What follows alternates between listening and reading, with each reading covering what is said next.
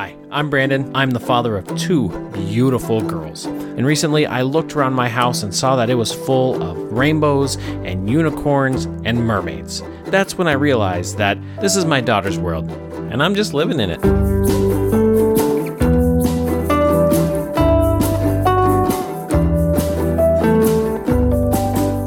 What is up, girl dads? I am coming at you with a little bit more of a, let's call it, scientifical topic. Not really, but it has some brain science behind it, and which is a really interesting topic. I recommend, if you haven't read anything on brain science, look into Atomic Habits or I have a book called Focus. It's really good on brain science. It's really important stuff. But the reason why it got me thinking on all of these things is that I was looking through an old computer. My wife's phone, ran out of space, a couple iterations ago before all of the online backups were there.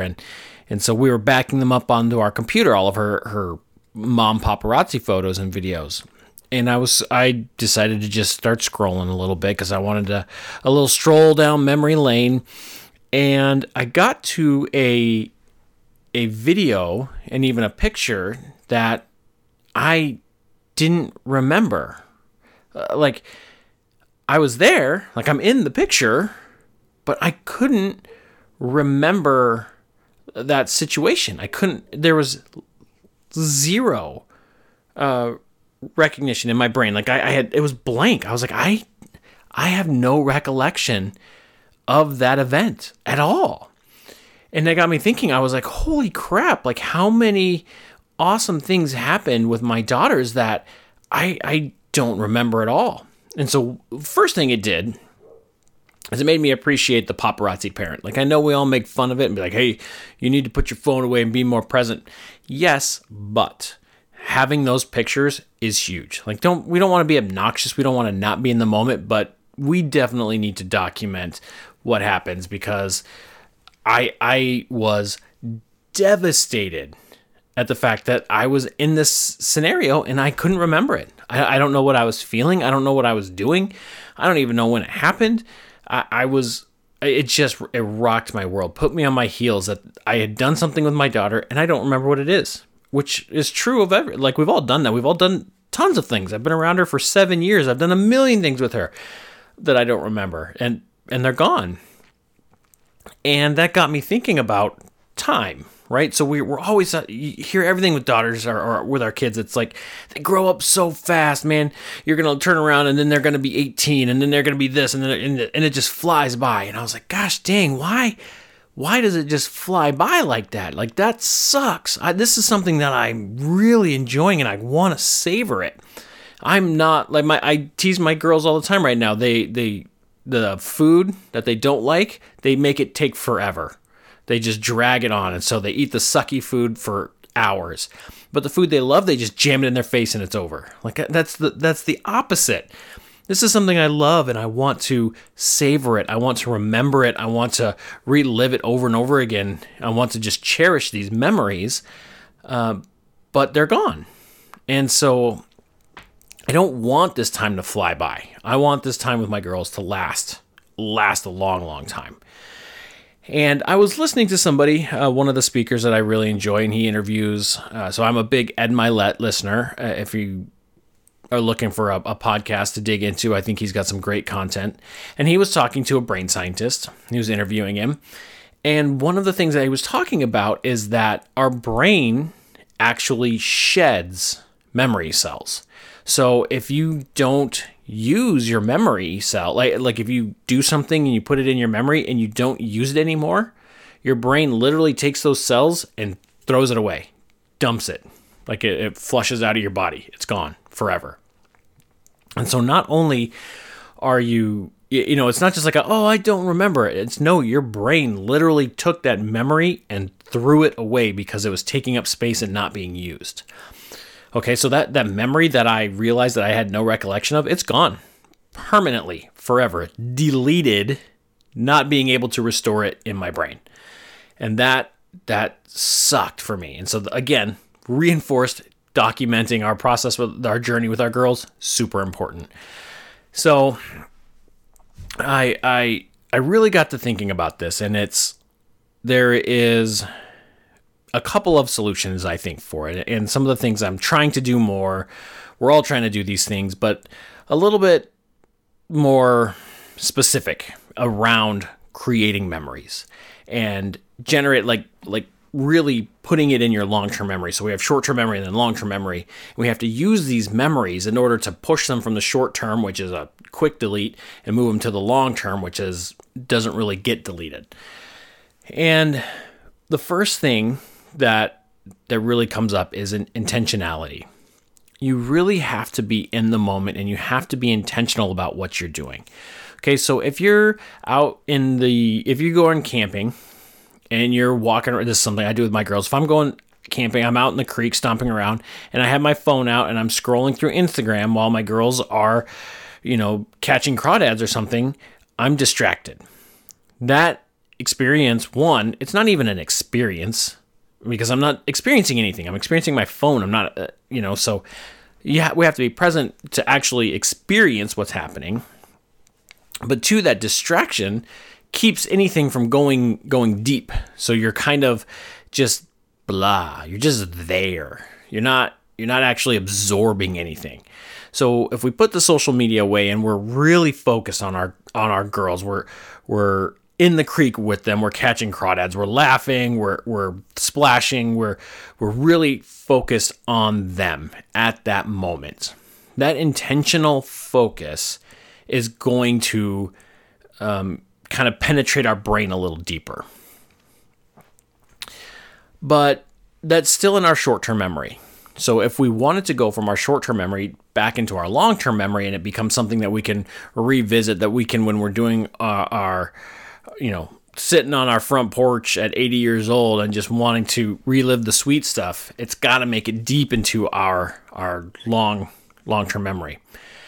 One of the things that helps it get back there is an emotional anchor, which, it's our daughters, right? We love them. It's not hard to get an emotional anchor with anything that our girls do because it's our girls and we are emotionally anchored to them. So it's not hard to get that emotional anchor. That's a check, right? I think we can call that one done.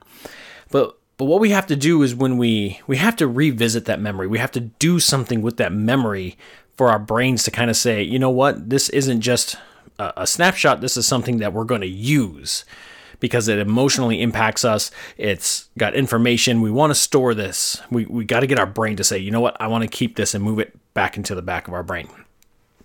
I'm not talking frontal rear lobes, and I'm just saying front of brain, meaning, the immediate back of brain. I'm saying long-term memory, just for terms. I'm not really getting into the brain science. I recommend you read into it because it's super interesting, but just clarifying my terms there a little bit.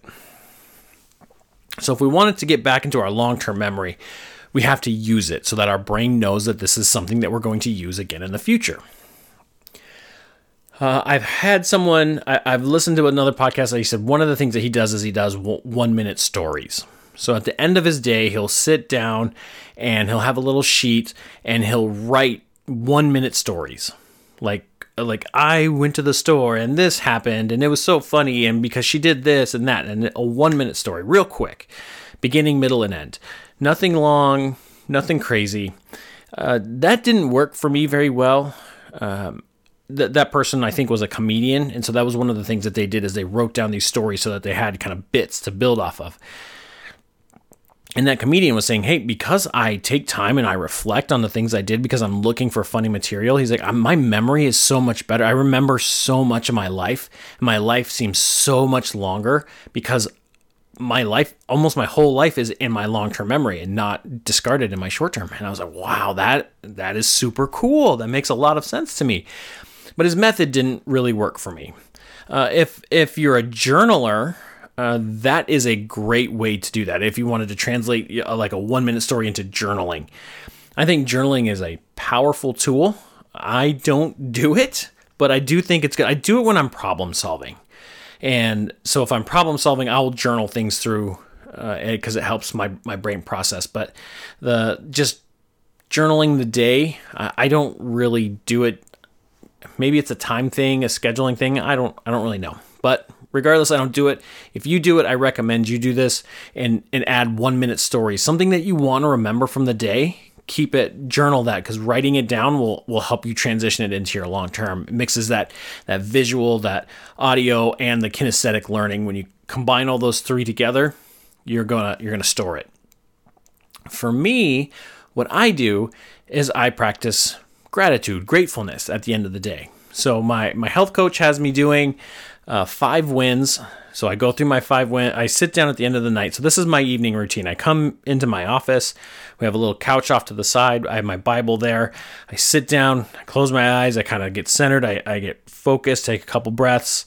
Be present, right? You got to be present. I go through my 5 wins. Now my coach has me do. I mark that off. And then I do the 3 things that I'm grateful for that day.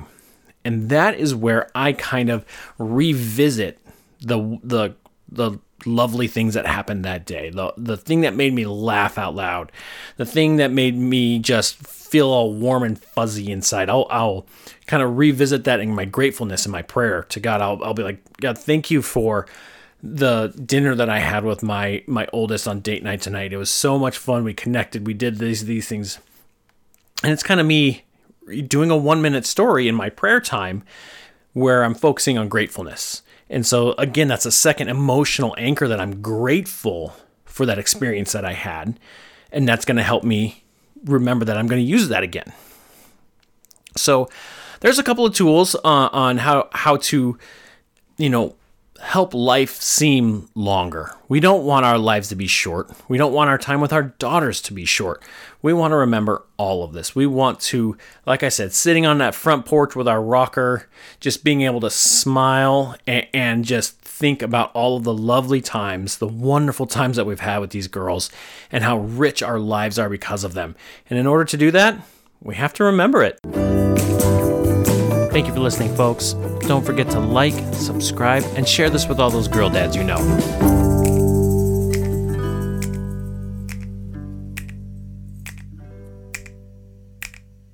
I just want to give one last quick shout out to Inkledo. Thank you for making this podcast possible.